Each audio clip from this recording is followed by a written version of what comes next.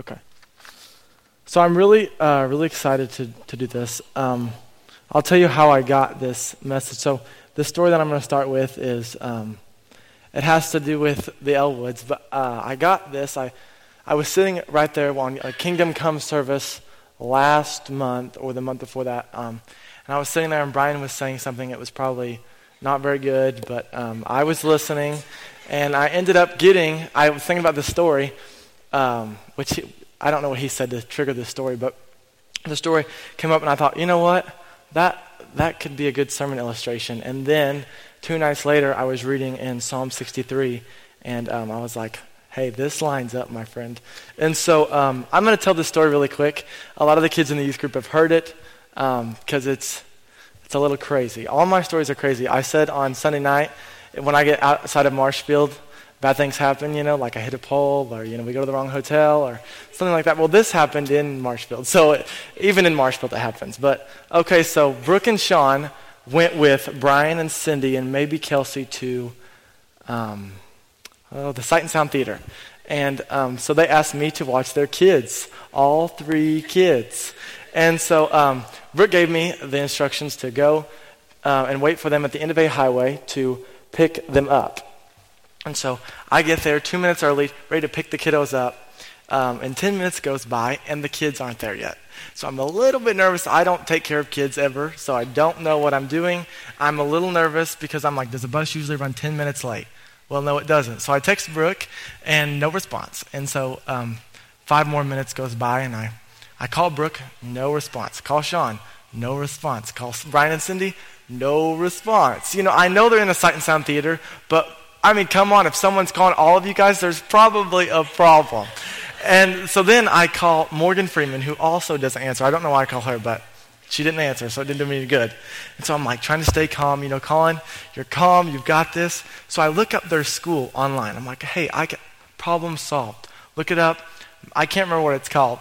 But so it's like Mount Zion something or other. So I look up Mount Zion, and the school pops up. I pull up the website.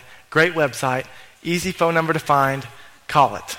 So I call it, and I get this real nice lady, and I'm like, hey, this is how I start the story. Every time I'm talking to somebody on the phone, I go, hi, my name's Colin Bailey. I'm 17 years old. I'm taking care of some kids, and I don't know where they're at.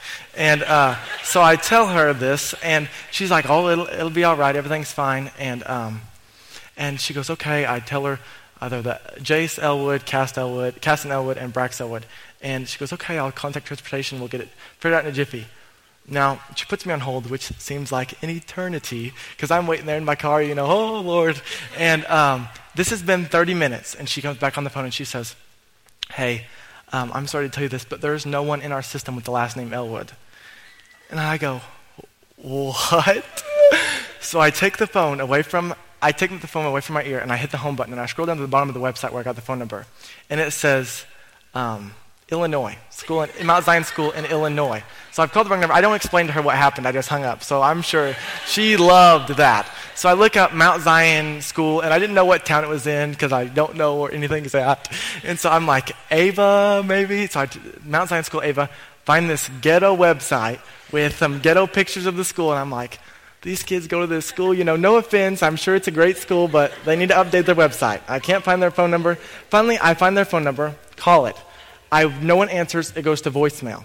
And on the voicemail, there's an old lady that says, hello, you've reached Mount Zion Bible School. We're sorry that we couldn't answer the phone. It's after school hours, so no one's here. If there's an emergency, call this number. I missed the number, so I had to call again, wait for the voicemail, and then write it down on my phone. Write it down on my hand. And so I call the number. Now, I have to make sure I'm doing this right. Okay, yeah. So I call her. Once, she doesn't answer. I call her twice because this is an emergency. And she answers.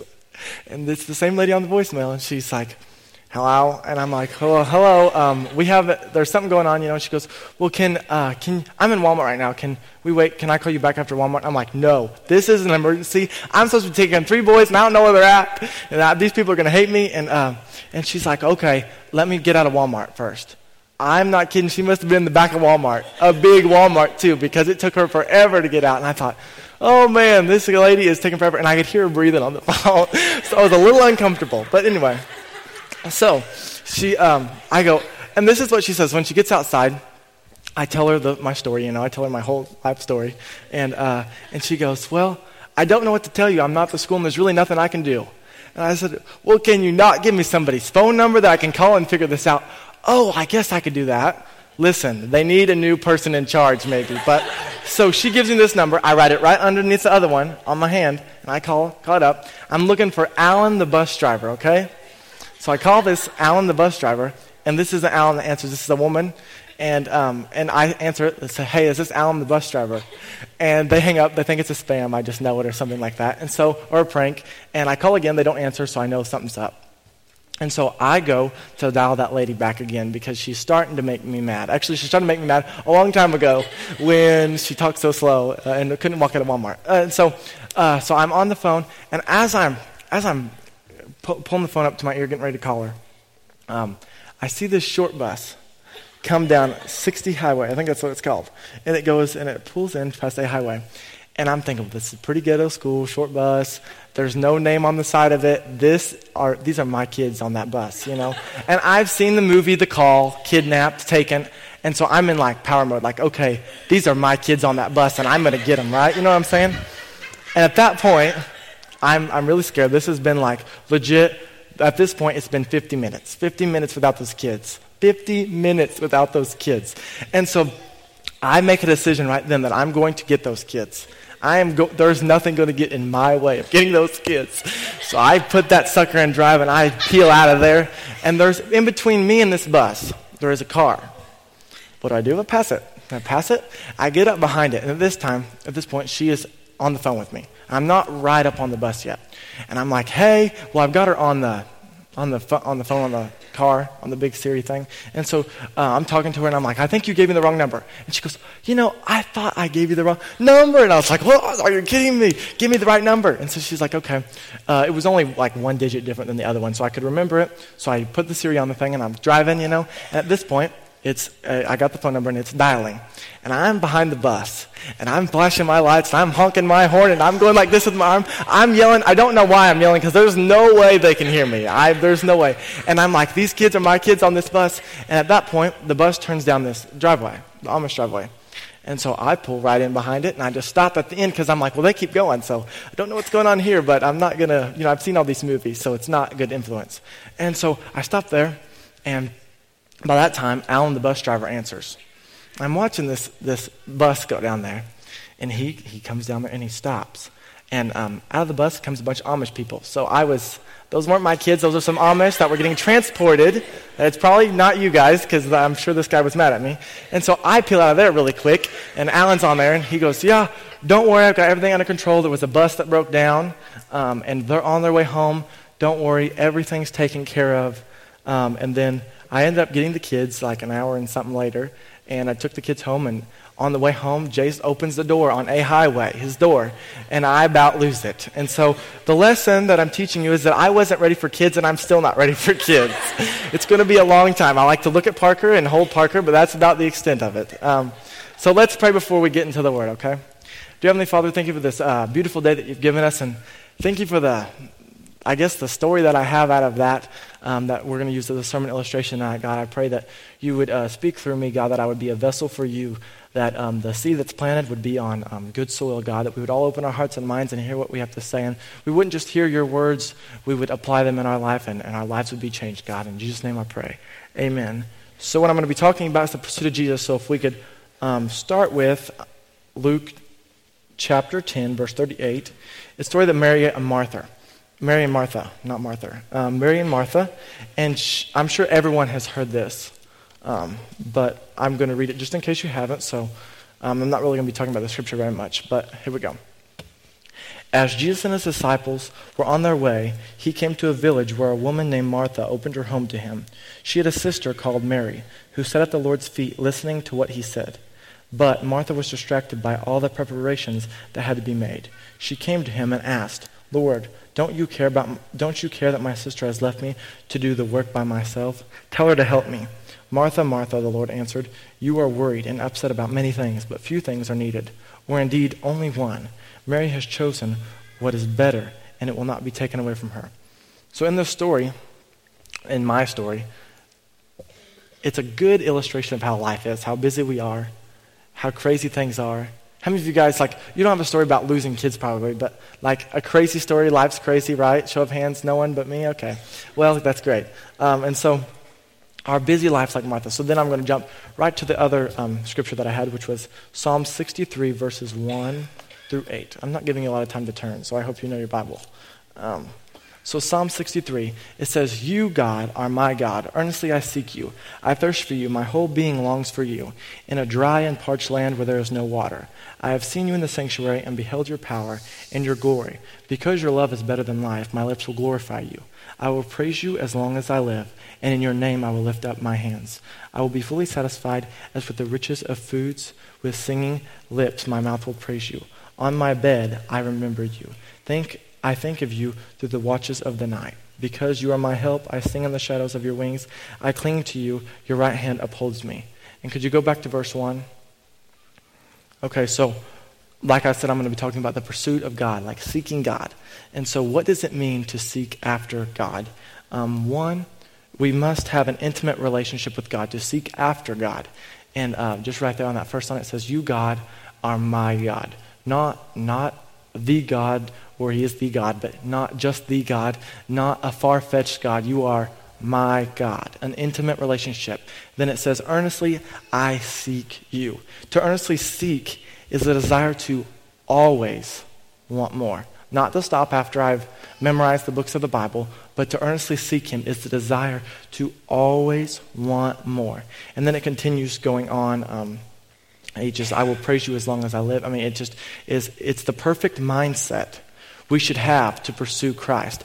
That is the mindset that David's talking about in Psalm 63. That is the mindset we should have as we're pursuing Christ. We need an intimate relationship. We should desire more.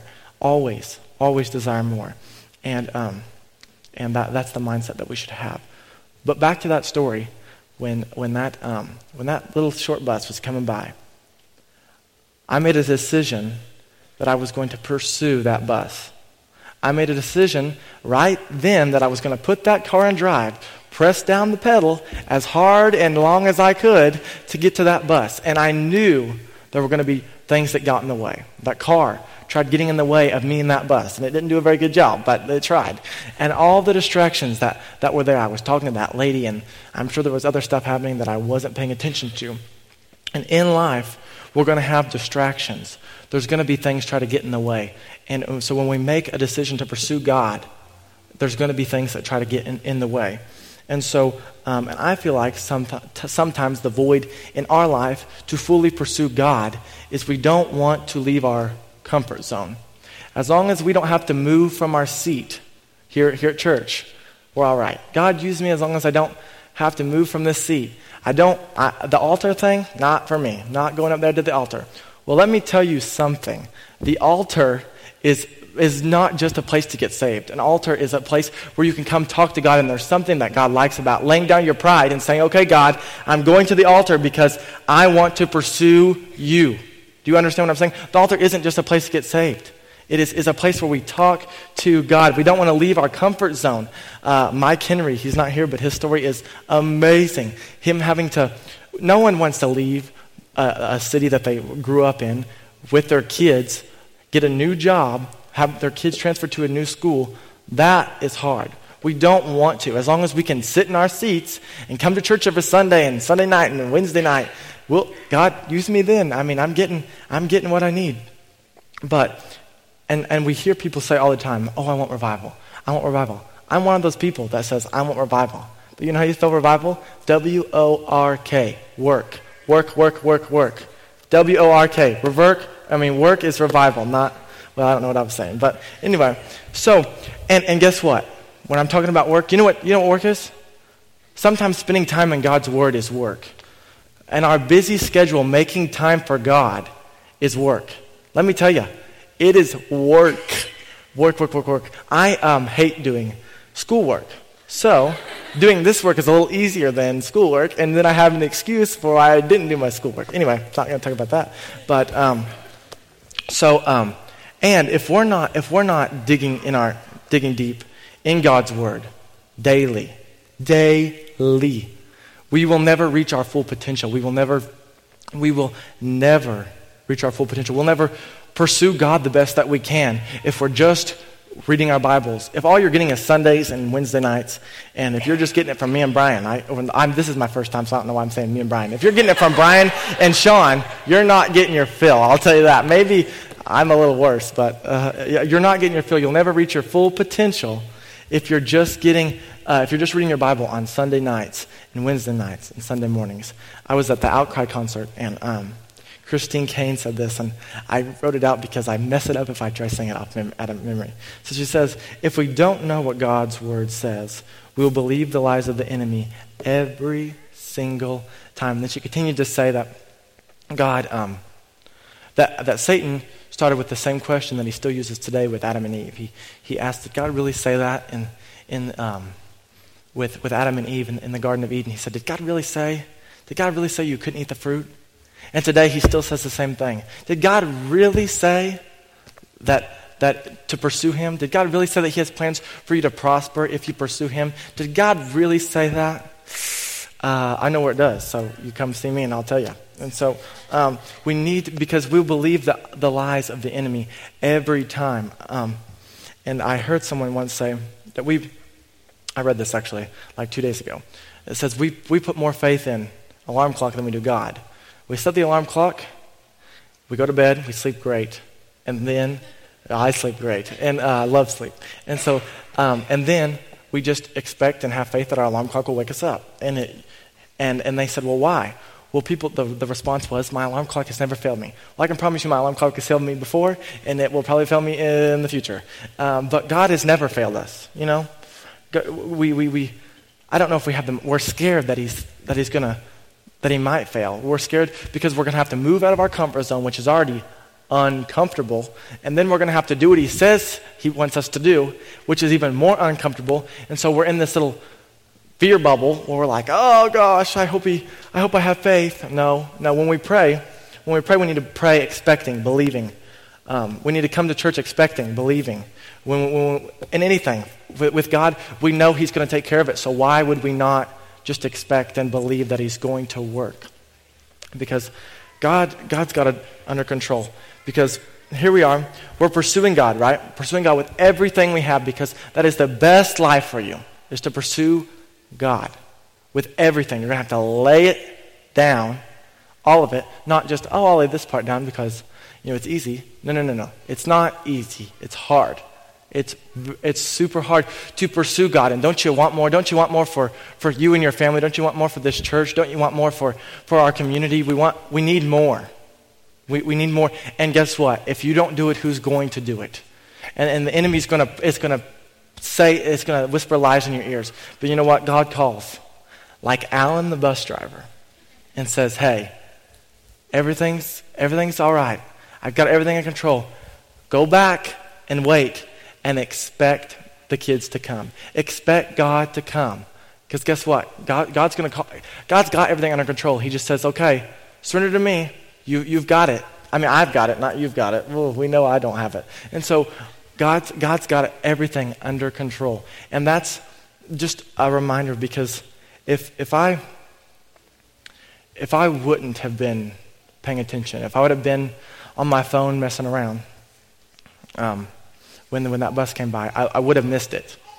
Now, that's a bad illustration because the kids weren't actually on that bus, but we're going to pretend like they were on the bus because that's a better illustration. So as I'm sitting there and the bus comes by, if I wasn't doing something, if I was doing something, I might have missed it. But since I wasn't doing anything, which is easy to find me not doing anything, I didn't miss it. I saw the bus coming by.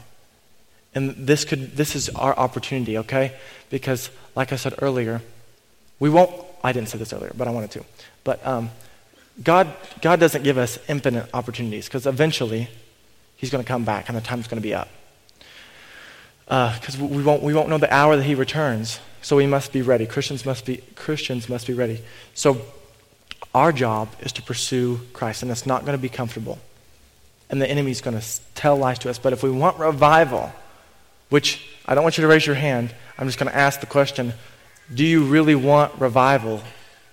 Because it's one thing to say, I want revival Because revival starts with us. Revival starts with each individual and the burning in our heart, the flame in our heart. And I pray that there's a fire that starts in our church, and then it can just change our community. But it starts in us. We have to want it. When I was sitting there waiting for the kids and I saw the bus go by, I wanted the kids. Do you understand?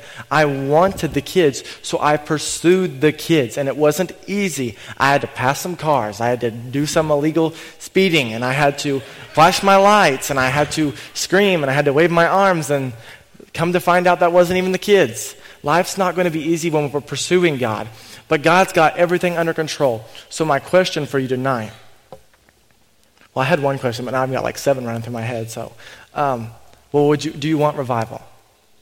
Because revival will start in this core group. The Sunday night is the core group, is the core of the church. If you're not a regular Sunday night attendee, you better start coming, because I just said that this is the core of the church. So it'll start in us, and we have to want it. If I don't want my grade to get up, which Lord knows I do, but if I do not want my grade to get up, I will not put the work in it. I will not do my assignments like I have not been doing the last semester. And so we have to want it. That's when it starts. We have to want it. And then after we want it, then we have to seek Him, which means an intimate relationship, which means you might have to lay down your pride and come up to the altar in front of everybody, which is out of your comfort zone. And then after that, after you take that step, you might have to take the step where it says, okay, God, here I am. Lord, you're going to use me, and I know I'm going to be uncomfortable. I know I might have to move my location. I know I might have to change my job. I know I might have to say something that's not going to be cool. I might have to say something that might get me in trouble a little bit at school. When I'm praying, I want to pray to you, God. I don't want to half-butt do it. You know what I mean? We need to relentlessly pursue God in everything we do, because if you're just reading your Bible on Sundays and Wednesdays, I'm telling you, that's not cutting it. You're not pursuing God. You're not reaching your full potential. And here's the thing. One time, I'll tell you when I got the whole pride thing at the altar, was when I went to a camp and I spoke at Beth Eden. I did a little cabin devotions or whatever. And I came in, the pastor was Grant Ledbetter there. And he said, well, if here I am leading devotions, and this works me up every time. So I said, well, he gave a message, and then he's like, okay, well, we're going to bow our heads, and if you, or if God said something to you tonight, or if God moved in your life, I want you to raise your hand. I raised my hand, and I'm not kidding, he probably scanned the whole entire room, and I'm sure there was a lot of hands up. And then he says, okay, I want you to take the next step and come to the altar. And I'm like, oh, he's calling us out. So now he saw our hands, so now we have to go to the altar. And so I was like, maybe he didn't see me, so I just sat there. And he goes, well, I saw a couple more with their hands up. And I was like, crap, he saw me. And so I had to go down there to the altar. I had to, because I knew he was going to call me out, because he was that kind of guy. And so I sit there. And then everyone's still got their head bowed, so they can't really see. But I know there's some peekers, because that just happens. If you're a peeker, don't peek anymore. It's running salvations. Anyway, and so then afterwards he says, okay, everyone raise your heads, and we're at the altar, and he goes, okay, all you stand up, let's congratulate these kids on rededicating their life to Christ. And I'm like, that's not what I did. I did not rededicate my life. I'm right with the Lord. I just, had a pride problem, which is a big problem. And I explained that to him, and he was like, Colin, do you not realize what I just did? I illustrated to you how to give up your pride completely. Because as being a Christian, you're going to have to go up to the altar a lot more than that. Because a story of Brooke Elwood, she went to the altar. I think this is a story of Brooke Elwood, and if not, it's somebody else. I'm not lying. So she went up to the altar. She felt like she needed to go to the altar, and she didn't know why, and so she just prayed. And then someone ended up else going to the altar because she saw Brooke and got saved. Is that right? And as being a Christian, as pursuing God with everything, as being a vessel, sometimes we might get called to go to the altar to lead somebody else to the altar so they feel comfortable. And it's situations like that where we're tested, or where we're make it or break it moment. And so I would encourage you all, because like I said, this is the core. We need to be relentlessly pursuing God every single day. We need to be reading our Bible every single day, because the real question is, do you want more? Because until you truly want more, you're not going to truly pursue him. Because do you want to pursue God with everything you've got, which might mean turning the TV off sometimes, which might mean laying some stuff down to God. It's not fun, it's not hard, but it's worth it, because it's the best life you could live possible. So that's all I had. So do you want me to pray or? Okay, I'm going to close this in prayer. Okay.